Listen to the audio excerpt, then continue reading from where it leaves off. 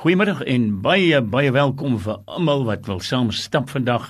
Ons stap deur die Bybel en ons stap uiteraard met ons padkaart in die hand. Jy kan maar gerus maar so lank by voorbaat daar by Spreuke 12 se kant oopmaak. Maar oom Soon, goeiemiddag eerstens. Goeiedag Marius en goeiedag al ons geliefde, volhardende, bittereinder saamlopers. Jy kon alles omtrent in een woord ook gesê het, so lang woord. Oom Soon, ons het verlede week toe ons afgesluit het, sommer so vinnig gepraat oor moraliteit, want dit was deel van die gesprek wat jy gehad het ook. En toe vra ek, miskien moet die mens net hoor, wat presies word bedoel by moraliteit alles. Ek weet, ons het 'n redelike breë idee wat dit is, maar uit jou hoek, soos wat jy dit sien, asseblief. Ja, kyk, moraliteit is so omvangryke onderwerp. Jy weet, ek het nou so 'n bietjie gaan probeer oplees en op Google rondgeswerf ensovoorts. En as ek nou in 'n terugblik moet sê, dan is morele waardes is vir my die senuweestelsel van 'n gemeenskap. Absoluut. Waar jy geprikkel word om, jy weet, dis aangenaam, hou aan met dit, of hierdie is, jy weet, dit is onaanvaarbaar. Ja. Nou, moraliteit het te maak met die beginsel van reg en verkeerd. Presies. Wat is in ons oë reg en wat is in ons oë verkeerd? En dit is ook die handhawing van hoë beginsels, welvoeglike en betaamlike gedrag. Nou weet toe ek hier kom sit, toe maak ek die Bybel oop by 1 Petrus 3.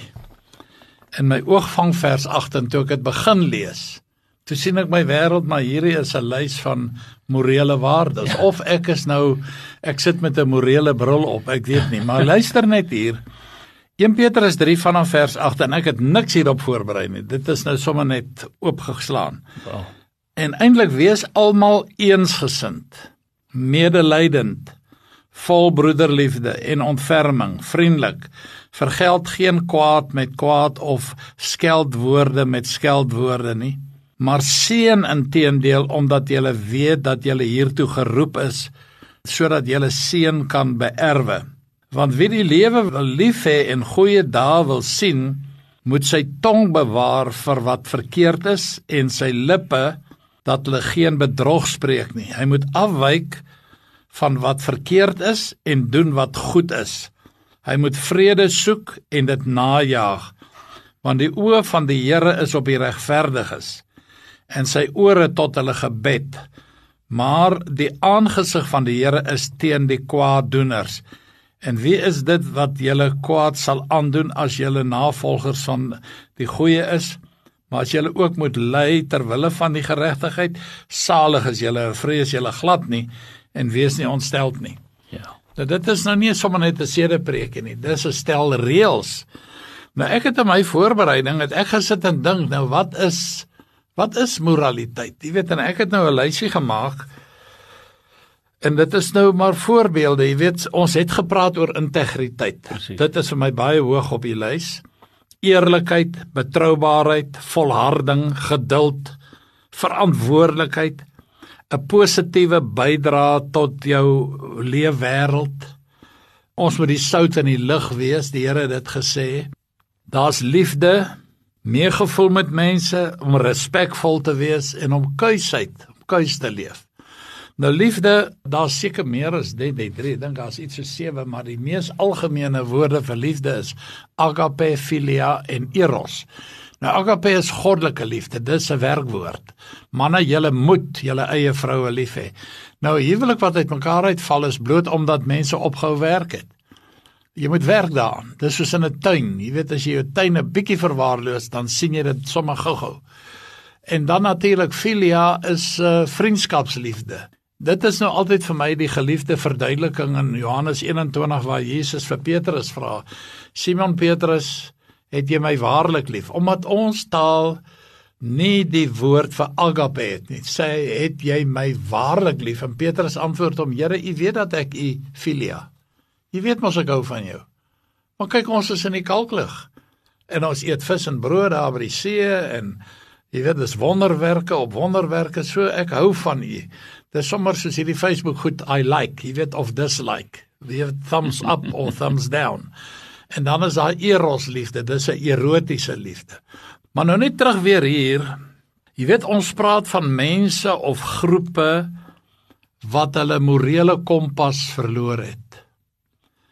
Dit is veral op die politieke terrein, hoor mense dit dikwels, dan sê hulle maar hierdie party het sy morele kompas verloor, of is stikkend, of wat ook al, want hulle doen nie meer wat hulle in hulle handves sê nie. Jy weet, hulle leef heeltemal daarby verby. En nou is dit maar so, vriende, dat moraliteit, morele waardes, gaan ook van kultuur tot kultuur verskil. En ek weet is nou, jy weet, baie mense sal sê, ja, dat is nou weer rassisties, niks daarmee te doen nie, maar die realiteit is, daar is iets soos westerse kultuur en Afrika kultuur. En oosterse kultuur. Oral, jy weet, en nou is dit so dat, wat vir 'n westerling ondenkbaar is vir 'n oosterling of 'n Afrikaan doodnormaal. Jy weet, dis hulle leefwyse, hulle is so opgegroei, dis in, ek wil amper sê in hulle gene. Nou dit is maar so, want kyk, kultuur is ook 'n redelike omvangryke begrip. Jy weet, dit vind uitdrukking in literatuur, in argitektuur, in klere, kos, speletjies, leiers ensovoorts. Dit is jou kultuur. En jou kultuurerfenis, taal, is ook 'n kultuurding.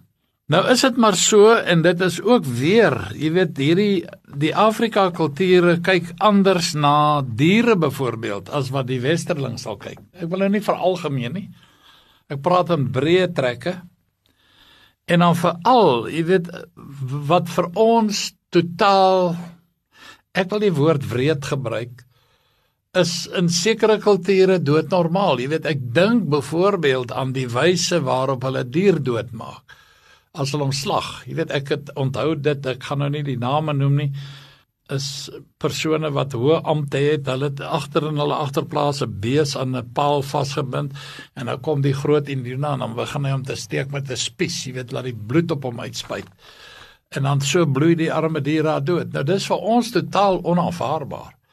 Maar vir die mense, dit is 'n soort kulturele ritueel waarmee hulle besig is, en hulle is baie ernstig daarmee. En ek is die laaste ou wat dit wil veroordeel. Al wat ek sê, dit pas nie in die boublokkies van my kultuur nie. Iemand het eendag gesê, kultuur, veral in 'n nasie, kyk, daar's volke en nasies, is soos 'n mosaïekwerk. Jy weet, daar's verskillende stukkies steels wat mooi ingevoeg is, en hulle kan in harmonie, kan dit 'n pragtige beeld vorm. Maar nou is dit ook so, en dit is 'n feit, dat die nuwe wêreldorde wil ons almal onder een kombers toemaak, en dan gaan die mosaïek idee verdwyn. Jy weet, dan gaan dit 'n vaal besigheid wees, een kleur wat baie vervelig gaan wees. Sê nou alles is groen of swart of wit of wat ook al, gaan dit sy aantrekkingskrag verloor. Nou, vir 'n ander groep weer, jy weet, soos ek sê, vir die een groep sal dit afstootlik wees, vir die ander groep sal dit doemwaardig en immoreel wees. Nou, die meeste mense het 'n ingeboude bewustheid van wat is reg en wat is verkeerd. Waarin het jy 'n weersin, wat beskou jy as wreed, en wat beteken, jy weet, hoe is dit vir jou aanvaarbaar? Al wat ek dink, en ek wil my verstout om te sê, dat alle kulture, ek dink so, sal glad nie daarmee geneem dat kindertjies gemartel word nie. Jy weet, en dit is upperclass mense, westerlinge, waar die pa of die ma 'n babietjie met 'n sigaret sal brand vir die genot daarvan, jy weet, as die kind skreeu. Daar sal baie sulke hofsaake gewees. Nou tyd terug, is al seker 'n paar jaar ook, was daar 'n huis, hulle het dit genoem the House of Horrors. As jy dink hoe daai kinders verniel is, waar die pa met 'n ysterhand regeer het en die maat siender oë maar toegekyk, en toe En die hulle kinders gemolesteer het ook, ja. Verskriklik, hulle het die meisie skaamteloos verkrag, Ja. die pa, en nou sê ek, toe hulle vir hulle vra, nou hoe is dit moontlik, dat julle, toe sê hulle nie, hulle het gedacht, dis maar die leefwyse, jy weet, kinders moet die ouers onderdanig wees. Nou dit is vir my sulke gruwel goed, daarom het ek gesê, liewe vriende, 'n man of 'n oupa, of 'n oom, of 'n vriend, of wat ook al, wat 'n dogtertjie molesteer en verkrag, man, daar is nie 'n ander straf as hy moet maar opgehang word nie, of hy moet uit die gemeenskap uit lewenslank verwyder word. Maar kan ek net aansluit daarbey, want ek dink wat jy hier sê is, dis wel waar dat sekere morele standaarde by verskillende mense en groepe in lande en volke verskil. Maar die groot, breë moraliteite is waarhede wat by almal steeds waar is. Ja, en dis wat vir my sinvol is, jy het dit in die begin gesê, daar's reg en daar's verkeerd. Ja. Ons praat nie van grys gebiede nie. Nee. Ons praat van reg en verkeerd, waarvan jy het dit al baie gesê om so, dat daar's niemand nie. Hy hoef nog nooit van die Here te gehoor het nie. Maar as hy iemand doodgemaak het, dan kyk hy het my gesien. Ja, dan krap hy lyk toe. En hy maak toe. Ja. Ja, presies. So daar's sekere morele standaarde en morele begrippe wat nie gaan oor wit of swart of oor kulture in of westerlinge of oosterlinge of Afrika kultuur wat ook al nie, wat of reg of verkeerd is en dit weet almal. Ja. En ek dink daar lê die breë basis van moraliteit. En jy weet die Here sê dit in sy woord Romeine 1 en 2, jy weet hy het sy wet in elke mens se gedagte weggelê. So jy weet wat is reg of verkeerd. Jy weet as jy iemand doodgemaak en dan kyk jy rond, het my gesien en jy steek weg ensovoorts. Maar dan kom ons by die begrip van liefde. Jy weet, liefde is 'n keuse. Jy kan nie iemand dwing om iemand anders lief te hê nie. Ja.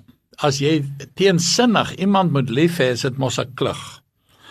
En nou is die groot gedagte, jy weet, Adam en Eva het voor 'n keuse te staan gekom. Daar is die bron, maar nie heeltemal die bron nie. Hulle het gekies om nie die Here lief te hê nie, omdat hulle oor uitgeleen het vir Satan. Nou, die gedagte is hier, ek sê die oersonde is nie immoraliteit nie, is net bloot 'n baie eenvoudige woord, ongehoorsaamheid. Hulle wou nie die Here se opdrag uitvoer nie. Hulle het net gesê, man, die duiwel, wat natuurlik, en dit wil ek ook dadelik by sê, baie mense, omdat jy so groot gemaak is, het 'n wanbegrip of 'n idee of 'n persepsie van die Satan. Hulle dink hy so 'n gedrog, so 'n wrede monster, of pikswart, of bloedrooi, met horings en 'n pylstert en kloue soos 'n arend, jy weet sulke goed. Alles behalwe. Die Satan was die mooiste geskape wese in die hemel, en hy het sy skoonheid het na sy kop toe gegaan. En ons moet net dit onthou, dat Satan het na Eva toe gekom en vir haar gesê, is dit so dat God so gesê het? Ek sal dit nou vir u lees in Genesis 3, is goed daarmee bekend. Maar die groot gedagte is net dit, vriende. In 2 Korintiërs 11 vers 14 sê hy, as baie mense wat hulle voordoen as apostels van God, en die mense glo hulle, sê dit is geen wonder nie, want die Satan kan homself verander of voordoen as 'n engel van die lig. So hy sê hierdie monster, hierdie lelike ding wat jou gaan gryp nie. Maar nou, jy weet, as ons nou moet teruggaan na die oorspronklike taal toe, Satan se oorsprong, want ek moet daarby uitkom, want moraliteit moet aan iets gemeet kan word. Daar moet 'n norm wees.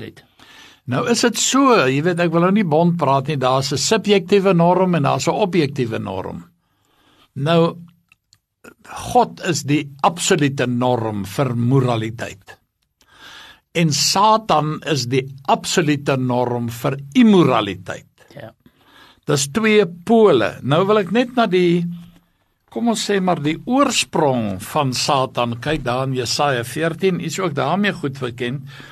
Hoe lê jy uit die hemel geval, o môrester, seun van die dageraad? Lucifer is die naam, dis 'n mooi naam, jy weet, ja. Ons het dit nou heeltemal gekoppel aan Satan, maar dit beteken mooi en skoonheid, jy weet, hy was die koorleier of die, kom ons noem dit dan maar, die voorsanger. Hy sê, neergesit oorweldiger van die nasies, jy het in jou hart gesê, ek wil opklim in die hemel. Ek wil my troon verhef bo die sterre van God. Ek wil sit op die berg van samekoms in die uithoeke van die noorde. Ek wil klim bo die hoogtes van die wolke my gelykstel met die Allerhoogste. Hier is so iets soos 4 keer of 5 keer wat hy sê, ek wil. Hy het geweier om hom aan God se gesag te onderwerp. Ja, in die doderyk sal jy neergewerp word. Die oorspronklik in die Griek sê abyssos, ons lees daarvan in Openbaring 20 vers 1 tot 3, waar 'n engel gekom het die Satan in die put gegooi het en hom toegesluit het vir 1000 jaar. Ons leef nog nie in die vrederyk nie, want die duiwel, iemand sê ja, maar hy's met 'n lang ketting gebind. Nou ja, dan kom hy tot in my huis ook by partymal. Of sommer so in die ry ook binne my kar. Ons gaan nou daarby uitkom. Maar die groot gedagte wil ek eintlik uitkom by Esegiel 28. En jy weet, daar is 'n beskrywing. Nou, ek gaan dit probeer in so eenvoudige taal as moontlik. Ek onderskat nie u intelligensie nie, maar mense raak verward as hulle hierdie gedeeltes lees. Ek lees vir u Esegiel 28 vanaf vers 12. Mensekind, hef 'n klaaglied aan oor die koning van Tyrus. Onthou dis nou die Here wat vir Esegiel 'n opdrag gee wat hy moet skryf. Hy sê, en sê vir hom, so spreek die Here, jy sal die seelring van die ewigheid volwy, jy was die seelring van eweredigheid, vol wysheid en volmaakte skoonheid. Nou hier moet ons dadelik sê, ek lees eers vers 13, jy was in Eden, die tuin van God, allerhande edelgesteentes was jou bedekking, karneool, topaas, jaspis, chrysoliet, onyx, sardonyx, safier, karbonkel en smarag, en van goud was die werk van jou kassies en die groewe aan jou op die dag van toe jy geskape is hulle berei.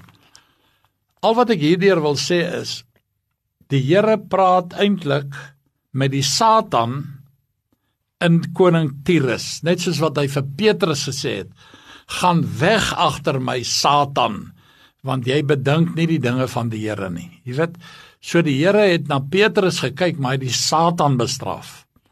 En hier kom Esegiel en hy kyk na die koning van Tyrus, want hy was absoluut onder die beheer van die Satan. Maar hoor nou mooi, jy was 'n gerub met uitgespreide vlerke, jy was 'n gesalfde engel. En ek het jou gestel op die heilige berg, 'n God was jy, 'n klein letter God. Jy het gewandel tussen vurige gesteentes. Jy was volkome in jou weë van die dag af dat jy geskape is, totdat daar ongeregtigheid in jou gevind is. Weens die grootheid van jou koophandel, het hulle jou binneste met geweld gevul. Nou, hierdie is die sleutelwoord, koophandel. Nou, die Engelse vertaling sê merchandise, en weet ek het lank met hierdie woorde geworstel, dit is ook 'n wrede woord, maar baie daaroor gedink, jy weet, koophandel. Nou, daai woord in die Hebreëus is die woord, ek gaan hom nou maar lettergreep vir lettergreep, Hebreëus is dit rek-ol-lo, dis 'n moeilike uitspreekbare woord, maar dit beteken eintlik is iemand soos 'n handelsreisiger, wat voortdurend aan die beweeg is om sy handelsware te koop aan te bied. En dit is wat die Satan gedoen het, en dis sy aard, hy is altyd aan die hardloop en aan die beweeg. Toe die Here vir Job vra, waar kom jy vandaan? Toe sê Satan, antwoord die Here, van 'n swerftog oor die aarde wat ek deurkruis het. So hy is altyd aan die swerf. Ek wil sê hy is 'n wonderlike duimryer. En sy demone, onthou het 'n derde van die engele ook saam met hom gesleep, want daai woord, wil ek eintlik sê, beteken storiedraer. Dit beteken geheime onrusstoker. In die oorspronklike taal of in die Engels en ook in die politiek beteken dit to lobby. Jy weet wanneer die kabinet sit en hulle moet nou 'n nuwe eerste minister kies, dan lobby hulle, jy weet, hoor jy moet vir ou Botha stem. Nee man, jy moet vir PW Botha stem. Jy weet so, hulle lobby agter my, jy weet, en dis 'n gefluistery. En dan is daar nou 'n geheime stemming. En so het die Satan gelobby om engele agter hom in te kry, en hy het hulle oortuig God is 'n wreedaard. En hy het met daai selfe leuen het hy na Eva toe gekom in die tuin van Eden. Is dit so dat die Here so, man, die Here lieg vir julle, julle sal niks oorkom nie, en dit is toe Eva sê, maar dan lyk dit 'n oulike ding hierdie, en sy pluk toe die vrug, en sy eet en sy gee vir haar man by haar. Maar die groot gedagte is, hy het met hierdie leuen te koop geloop, dat God is 'n tiran, en toe sy bedrog geopenbaar word. Kyk, God is alwetend, maar hy het hom tou gegee. En toe hy sonder seremonie uit die hemel uitgeskop is daar 1/3 van die engele agter hom aan, want hulle het geglo, hy is hierdie wonderlike, pragtige, lieflike sanger, sangleier en aanbiddingsleier. In die meantime het hy baie van daai aanbidding het hy agter hom ingelobby, en het mense later meer van hom gedink. Weet, daar is vandag 'n nuidige kort video gekyk, ek dwaal nou af, waar van die topmense in die wêreld, man, politici en kunstenaars, nou sê hulle, nou vra hulle, hoe kan jy die Satan aanbid? Dan sê hulle maar, hy's 'n goeie mens, hy's 'n goeie ou, ons is altyd belieg. Hulle sê, hy is so oulik, hy dan tot die hele wêreld aan Jesus aangebied op 'n skinkbord, en gesê, die koninkryke behoort aan my, ek sal dit vir jou gee. Hy's vrygewig, hy's 'n oordentlike mens, hy sal vir ons beter jobs gee, hy gaan vir ons beter toekoms gee, hy is vrygewend. Dit is hoe mense dink. Maar hy het niks besit nie, so hoe op aarde kon hy iets gee wat hy nie besit het Ja, nie. maar is dit nie die hele beginsel van die Satan nie? Ja, nou 1 Johannes 5 Die vers hoogste 19 bedrieger. sê dat die hele wêreld lê in die mag van die bose. So hy is magtig, hoor, God is almagtig. Maar kyk daar in Lukas 10, so van vers 17 af, van die disippels. Kyk, daar was die 12 apostels, maar dan was daar omtrent 70 disippels. Dis leerlinge van die Here. Hy stuur hulle toe uit op 'n evangelisasieveldtog. Hulle kom terug, hoor jy, die arm swai. Lees dit maar self daar in Lukas 10 vanaf vers 17 tot 18. Hulle sê, Here, tot die duiwels. Nou dit is vir my 'n tragiese vertaling. Dis die demone. Ons moet die onderskeid maak as een duiwel en miljoene demone. Hulle sê vir Jesus, jong, tot die demone is aan ons onderdanig. Toe sê die Here vir hulle, hoor hierso, julle moet baie versigtig wees, want hy sien te hoogmoed hier. Hy sê, ek het die Satan soos 'n bliksem uit die hemel sien val. Dit was sy hoogmoed wat hom laat val het. Nou, ek het nou 'n wye draai geloop, maar ek wil nog net dit sê, liewe luisteraars. Dieselfde leuen wat hy na Eva toe meegekom het, sal hy vandag na jou toe kom. Hy sal ook vir jou sê, man, hierdie paadjie, jy weet, hierdie is breë weg en die smalle weg. Wie kan daarop volhard, man? Kyk hoe gelukkig is hierdie wêreldlinge. Jy weet dit, ek gaan nou nie al die goeters noem nie, maar hy sê vir hulle, kyk hoe lyk dit daar. Vat maar die Bunyan se pelgrimsreis na die ewigheid. Lees daai boek, hy's die mees geleesde boek op die aardbol. Maar nou wil ek terugkom na hierdie woord toe. Rek o law. In Levitikus 19 vers 17, jy mag nie met 'n kwaadspreker onder jou volke rondloop nie. Dit is presies wat die Satan is, hy's 'n kwaadprater. Ja. En dan in vers 19 van Spreuke 20, wie met kwaadsprekery omgaan, maak 'n geheim openbaar. Laat jou dus nie met een wat sy lippe laat oopstaan nie. Met ander woorde, iemand wat loop in onmin saai nie. En dan Jesaja 6 vers 28, hulle is almal oproerigstes van die oproeriges, wat omgaan met kwaadsprekery, koper en yster is hulle handel almal verderflik. En dan Esegiel 22 vers 9, kwaadsprekers was hulle in hulle bloed, om bloed te vergiet, en by jou het hulle op die berge geëet en skandelike dinge gedoen. Nou ek kon dit nie lees nie. Esegiel 22, as jy sien, wat se skandelikhede het hulle bedryf, jy weet, paas, mans wat hulle skoondogters, kom ons sê maar verkragt het, jy weet, sulke goeters, die vreeslikste goed wat aangevang is, maar dit het alles begin by 'n leuen. Jy weet, ek sê van die skoondogter, o, jy is hom so oulik, man, papa is so lief vir jou, kom lê 'n bietjie hier in my arm. Maar in elk geval, Satan en sy demone is, ek sê, kranige duimryers. Hulle klim in jou kar in 'n oogknip. Jy sê net iets verkeerd. Dit het meer as een keer met my, kom ons sê so 2-3 maal gebeur, dan is daar 'n sekere gesin, dan sien ek hulle het nou geparkeer, maar hulle klim nie uit die kar uit om in te kom kerk toe nie, dan sit hulle daar. Dan as hulle uiteindelik kom, dan vra ek al, jong nou, wat is dit nou? Nee, sê hy, jong, die duiwel het nou weer hier langs die pad in die kar geklim. En ons het 'n verskriklike family geveg nou gehad. Kom ons noem dit nou maar lelike bekgeveg. Hy sê, en ons het nou eers saam gebid om die duiwel in die naam van Jesus te weerstaan en om uit te werp, 1 Petrus 5 vers 8 tot 9. Julle moet hom weerstaan in die naam van die Here. Nou so is dit nou presies, maar met baie gevalle, jy weet, sommer in die huis ook, jy weet, hy sal daar aangewals kom, en hy maak hom makliks tuis, jy weet, hy sit in die kar, as hy ingeglip het, en hy net 'n woord, of 'n gedagte, of 'n gesindheid, en dis 'n verskriklike geveg binne in die kar, onnodig. As jy later daaroor en wonder nie, nou waaroor het die betleierery nou eintlik gegaan? Nou Satan met sy span demone is dag en nag sonder ophou besig met leuns, oneerlikheid, onbetroubaarheid, om jou moedeloos te maak, ongeduldig te maak, onverantwoordelik op te tree, negativiteit, mense af te kraak, wreedheid, disrespek, bandeloos, onrein.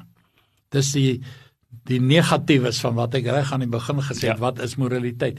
Hy kom draai dit net so om. Nou morele waardes moet 'n verwysingspunt hê, en ek het gesê dit is God. Jesus het gesê, julle die duiwel as vader, en die begeertes van die duiwel wil julle vader wil julle doen. Hy is 'n leenaar van die begin af. Nou baie kort, ek sien ons tyd het ons ingehaal.